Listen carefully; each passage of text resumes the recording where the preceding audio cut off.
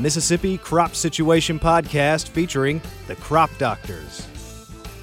Hey folks, Jason Bond in Stoneville, Mississippi in the Crop Doctors podcast studio, along with Tom Allen. Tom, what's going on? Good afternoon. Great to see you.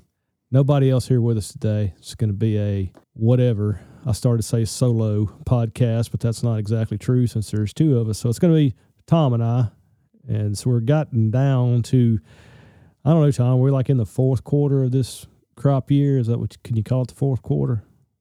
I'd almost say you're like the beginning of the third quarter in a lot of places. Yeah, that's true. And you've reached the fourth quarter in some places. Depends on the crop right now. Yeah, it just depends on where you're at. But anyway, we're gotten to the heat time of the summer. Tom's in pretty big demand right now, super busy. So really appreciate him taking time, especially on an afternoon, to sit down and record a podcast episode. Tom, what was it that you had in mind you wanted to talk about today? I think we're definitely going to talk about root disease issues in soybean. That seems to be the number one call the last few weeks. And I get it. Not so easy to diagnose in the field. There's some little subtle differences that kind of factor into that. Might actually become a solo podcast because you're not going to tell me that you don't know enough about this to really facilitate the thing, are you? Knowledge of root disease is going to be pretty low, dude. Oh, come on now. You can ask the questions inside of things from the agronomic side. Pretty low. Before we start, Tom, what do you think is the most random fact that you have in that head of yours? I know you got a lot of stuff bounces around in there. Random. What do you think the most random little nugget is?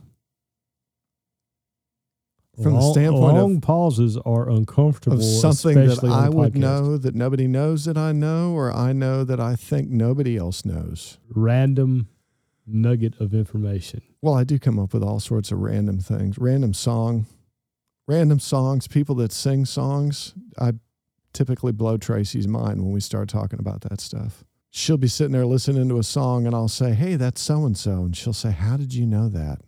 I don't know. It just pops out. Be more specific. We already know you know a lot about music, so you got to be more specific.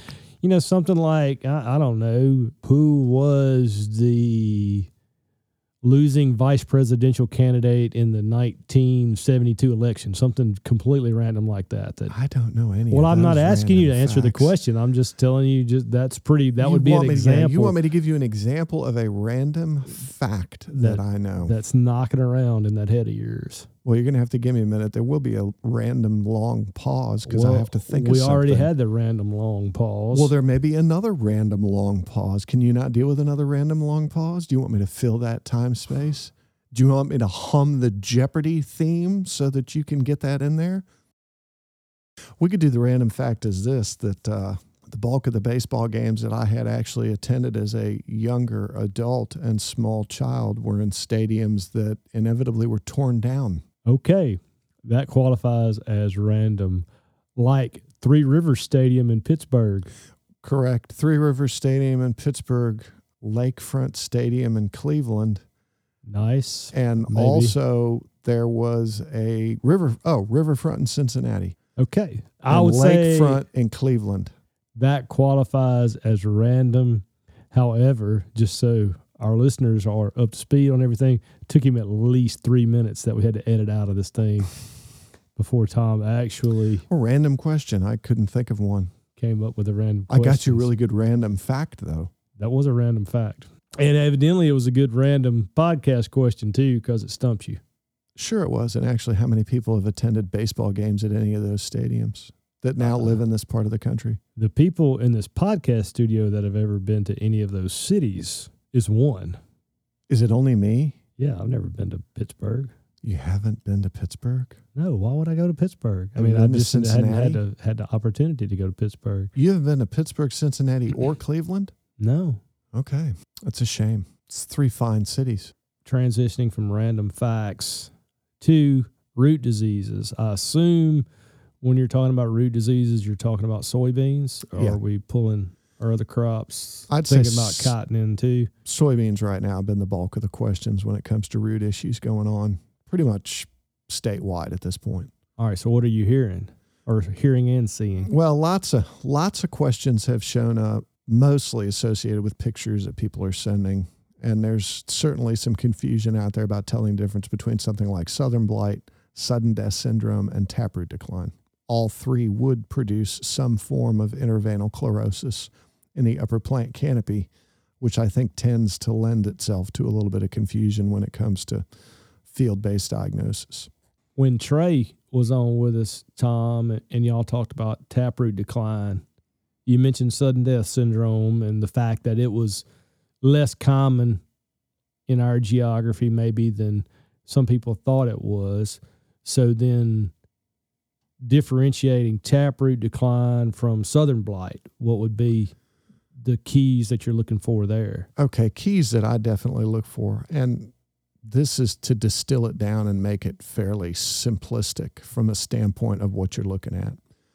Most of the symptoms associated with all three of those diseases I listed will typically be in the uppermost plant canopy, about where we are calendar date wise right now. And then typically when you get beyond the mid R5 growth stages, I think that's a pretty good hard and fast rule for those things. If the environment cooperates and the plants affected with those diseases are actually producing fungal growth, then determining that it's southern blight is typically pretty easy. You look at the base of the plant down at the soil line, there's either a white mass of fungal growth coming out of that plant or around the plant, and then there typically be a little stacks of what look like Dippin' Dots. If y'all have gone to the ice cream place, your kids have gone to the ice cream place, I like those little Dippin' Dots that you put on spoons, and they're typically different colors. That's about what you get with southern blight. You'll have mild interveinal chlorosis in the upper canopy, white fungal growth at the base of the plant if the environment's cooperating, and then if there are dead plants in the vicinity or that plant's really cooperating with the environment and the fungus is actually growing, you'll have Dippin' Dots around the base of that plant. And that's starting to be evident, certainly in East Mississippi right now. I got one really good picture on Friday of that situation in the Monroe County area. Then describe the symptoms, and I know it's on the earlier episode, but describe the symptoms for taproot decline. If you wanted to compare southern blight and taproot decline, those are typically small clumps of plants, 3 to 5. Taproot decline, really similar, 1 to 3 to 5 plants typically. Mild interveinal chlorosis in the upper plant canopy. The one differentiating difference between southern blight, sudden death syndrome, and taproot decline would be if you grab the plant and roughly jerk it out of the ground, you're going to break the bulk of the root off.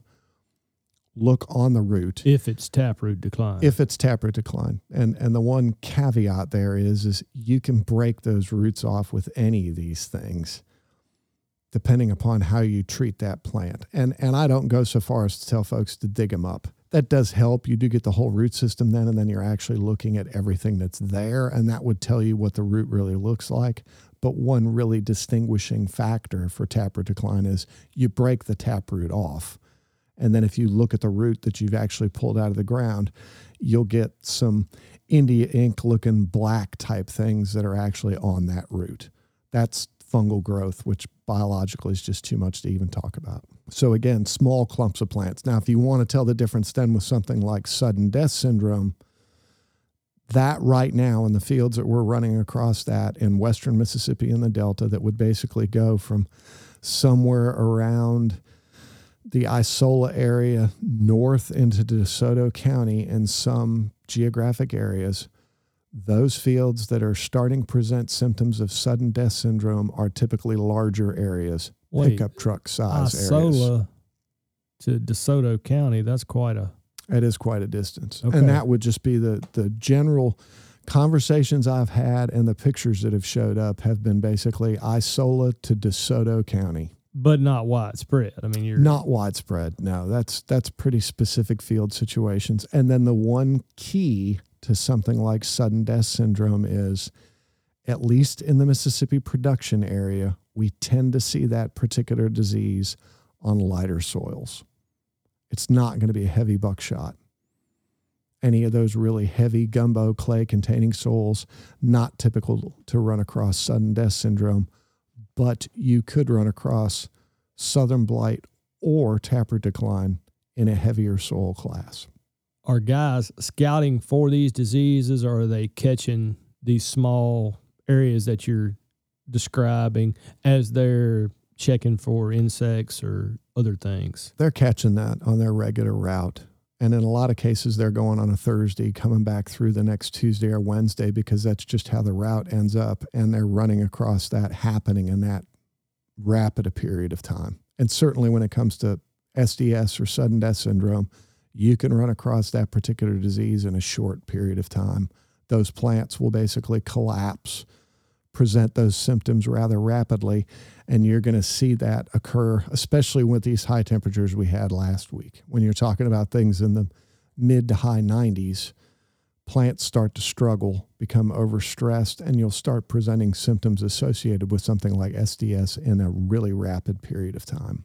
So that was my next question, similar to what you just described. So today's August the 2nd, and we usually leave the dates out of these, but today is August the 2nd. If you go back 2 weeks ago, we were very, very wet, multiple inches of rain in a lot of areas, and then got some rain even a week ago, at least here at Stoneville. We got a good rain Monday and Tuesday last week, and then it was hot, like triple digit hot at times. Excruciatingly hot. For high temperatures. Now, this morning we had another significant rainfall here at the station.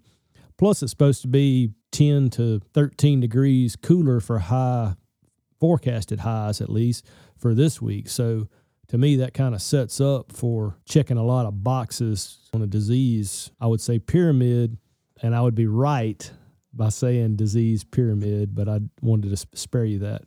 That's the thread you've at least spun through all of these episodes since we really started going through this in February. I missed one. That's right, you did. I missed saying it on one, but I did not miss saying it on this one. Seriously, what conditions do these root diseases favor? That's definitely a good question. Inevitably, infection occurred a lot longer ago. So you didn't just get infection and that disease actually occurred over a very short period of time. Presentation of symptoms occurs over a short period of time. So let's just use something like SDS or taproot decline. That fungus infected that plant, and it's required stress mostly for that plant to present those symptoms. Now, if you really want to consider the taproot decline system, and that's a smidge more complex, those plants have been presenting symptoms over the bulk of the season. The hard part is it gets much more showy as you get into the mid R5 growth stages and closer to R6. Lots of consultants and field representatives start to observe that disease at about those typical growth stages because it stands out in the upper plant canopy and it's easy to spot when you look across the field or when you walk up on those plants. SDS, again, infection occurred pretty early, but it requires that period of stressful conditions that we had last week with the rain and then really, really high temperatures for you to present symptoms. And again, not a real common disease that we run across in Mississippi. And the one specific thing that I think really needs to stand out in that diagnosis is, as I said, most of the situations where SDS has been observed this year, pickup truck size areas in a field. So you have multiple areas that are pretty sizable. If you run across a situation where the area is larger than that and it's affected by SDS, take a soil sample, because soybean cyst nematode can have a cohabitation with the SDS fungus and increase the amount of area, especially if there's a soybean cyst nematode population present in that field. And again, that's not something that's real common in Mississippi. I mean, I can name the fields or count the fields on the top of my head that it's 5 or 6 that I've run across in the 14 years I've been here. Not real common, but it's a good situation to make sure you stick a probe in the ground and get a good soil sample to see if that's what the issue is. With SDS, you're talking about infection at some point earlier in the year and then a stressful environment like we had last week with the really high temperatures, I guess leading to visible symptoms. So could you have a plant infected with SDS, the fungus that causes SDS, throughout the year, and you never find that spot in the field just because maybe you had generally, just say optimum growing conditions. Never got too dry, never got too wet, never got too hot, never got too cool. Just, is that possible? And it doesn't even really matter. I keyed in on that when you mentioned that infection would have taken place at some point earlier in the life cycle of the plant and then not showed up until it underwent some stress. I'd say that's pretty common. And that fits right back into your plant disease pyramid there, Jason. Yeah. You have a host, you have the fungus, you more than likely have infection. Environment's not correct. You don't have the right amount of time with the right environment, and you don't start to see symptoms associated with that particular situation. Follow up to that then, is SDS more common than we give it credit for being, and we just don't often see the symptoms of it? I would say the fungus that causes that particular disease is very common. Okay. And we don't typically run across the disease because we don't end up with the right stressful situation and environment that allows the symptoms to present themselves. Fairly common for the two other diseases that I mentioned, although of late, I think taproot decline is becoming the disease that we're really focused on because we see it on a lot of acres. One last question related to scouting. On some of our earlier fields, we're getting to that time of the year that I just call it kind of the ugly stage. We've had these beautiful tabletop level plant canopies. You drive down the highway and you just got this nice flat field of dark green soybeans. Now we're getting to the growth stages now that some of the fields we're getting into some level of maturity, and they're starting to get a little ragged. You get some discoloration here and there. If you're just windshielding a field, can you key in on any or all of these diseases based on that ragged appearance that I described? Oh, absolutely. I'd suggest get out of the truck, go over there, start pulling plants out, looking at roots, see what you see on those roots. That's pretty important. More often than not, and this, I get that, when you talk about 90% of the plant or 95% of a soybean plant is above the soil surface, what stands out on that part above the soil surface, everybody seems to think is, well, that's my problem area. But in these type of disease situations, when you're talking about something that's a root issue, look at the roots, pull the plant out of the ground and see what you're seeing below the soil surface, even though the bulk of the plant's not down there. Most of us, I think, would argue that that's probably the most important part of the plant when it comes to growing the plant or allowing the plant to grow. It all starts and stops. That's not the part that the farmers are concerned about from a standpoint of yield. Well, yeah, it's not economic, everything but it starts at the roots. Economics. That drives the whole system at this point. So in the taproot decline episode, you and Trey talked about management of that disease, and I think your main recommendation there was rotating out of continuous soybeans if you were in a situation with continuous soybeans. Is that an accurate recollection? Yes, absolutely. All right. Comment on the other two, the SDS and Southern Blight. I would say rotation for SDS management because it's not something that we tend to manage or talk about from a management standpoint, and that's where the whole nematode sample would factor into that. Is it even economically damaging enough to consider management for, or is it something that just happens on a small scale in isolated fields? I would say it probably happens on a really small scale in some fields. There may be some fields that see some potential yield loss, but it's probably pretty low. Okay. And that's just based on the general growth stage that occurs and the area that's typically impacted. In the years I've been here, I've probably only seen 2 fields that would have had a really severe and significant amount of SDS in them, and that was related to soybean cyst nematode. The Southern Blight situation is definitely becoming more complex. Rotation should benefit us there, but that particular fungus seems to have an extremely broad host range. I ran across it on some corn last week, and corn's not known as a host. Forgive my ignorance, or forgive my memory maybe. When we talked to Brendan about peanuts, what was the Was there a southern blight of peanut? It's southern stem rot / white mold of peanut. It's the same fungus that causes southern blight in soybean. Okay. Which is why peanut and soybean are not good rotational strategies. I couldn't remember. It seemed like I remembered y'all talking about southern blight, but I didn't remember the specifics of it. We had one location years and years and years ago where they had put soybean in following peanut, and that was the main disease, was southern blight. And it was bad enough that just about every plant that was exhibiting symptoms had fungal growth, so you had the perfect environment and everything was cooperating the way you'd want it to. Varietal resistance, do we have any options there for these root diseases in soybean? For southern blight, I would say for southern blight, I've spent a good bit of time evaluating the variety trials the last few years for southern blight, and I think there are some pretty significant differences between what I'd consider susceptible and resistant, and that's still something I continue to look at. I'm not necessarily at the point where I want to jump out and say these would be the varieties to plant. Taproot decline is a little bit more difficult to really kind of pinpoint.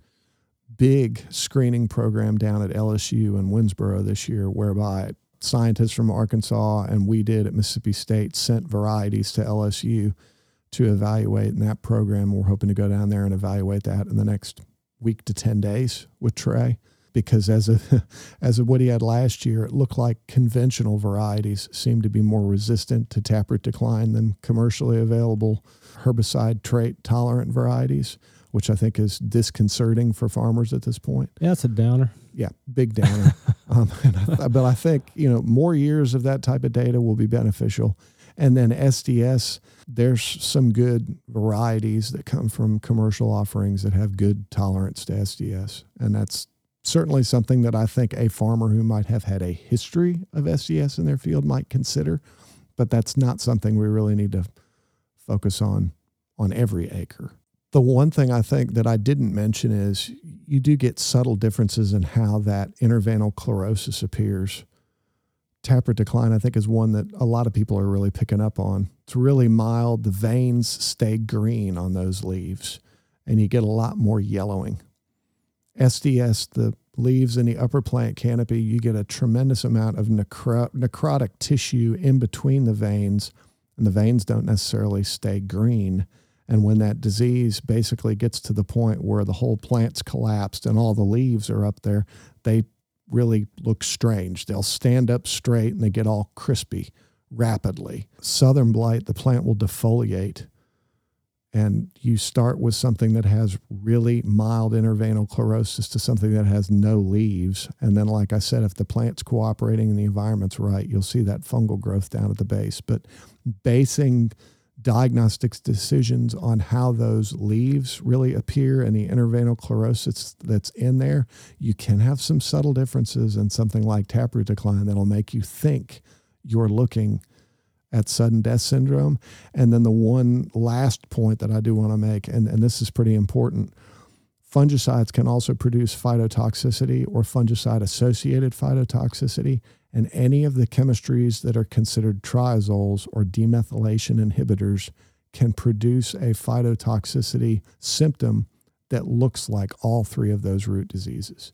So if you've recently treated 1,500 acres with fungicide X that contains a triazole, make sure you line that up with what the pilot's done or what your farmer's done, so that you're not calling 1,500 acres SDS or taproot decline or southern blight, because it's not going to happen on 1,500 contiguous acres. And the other thing that I would comment on that I also know next to nothing about would be confusing these symptoms of a plant disease with some of the nutrient deficiencies. I know you get those questions a lot too. And, in the past, looking at nutrient deficiencies at times, it ended up being taproot decline. That's right. And I didn't even think about that until you started describing the subtleties in the different interveinal chlorosis among those diseases, and that could also be confused with some nutrient deficiencies as well. That's right. And then it's important to take a tissue sample or a soil test as well. All right, Tom, as usual, the plant pathology knowledge is thick. I appreciate you taking time. I think you said you were going to check spore traps. Is that where you're headed today? Yeah, I got to go get some spore traps out of the field and mail them off. At least it's not 97. That's right, but I'll be trudging through a little bit of mud to get to a couple of them, but that is what it is. I will not be trudging through mud because it's August. Weed scientists are done. And the weed control is over for a few more weeks till we start getting a significant amount of stuff out of the field and we start talking about how to kill those pigweeds after we cut corn. And we're definitely going to do an episode about that. Tom and I already talked about that. We're going to wait till we get a little bit closer to time. So we're going to jump off for now. We appreciate it. If you like what we're doing, let us know. If you don't like what we're doing, let us know that as well. So, and of course, as always, if we can help you do anything, we're always willing to do that, and just give us a call.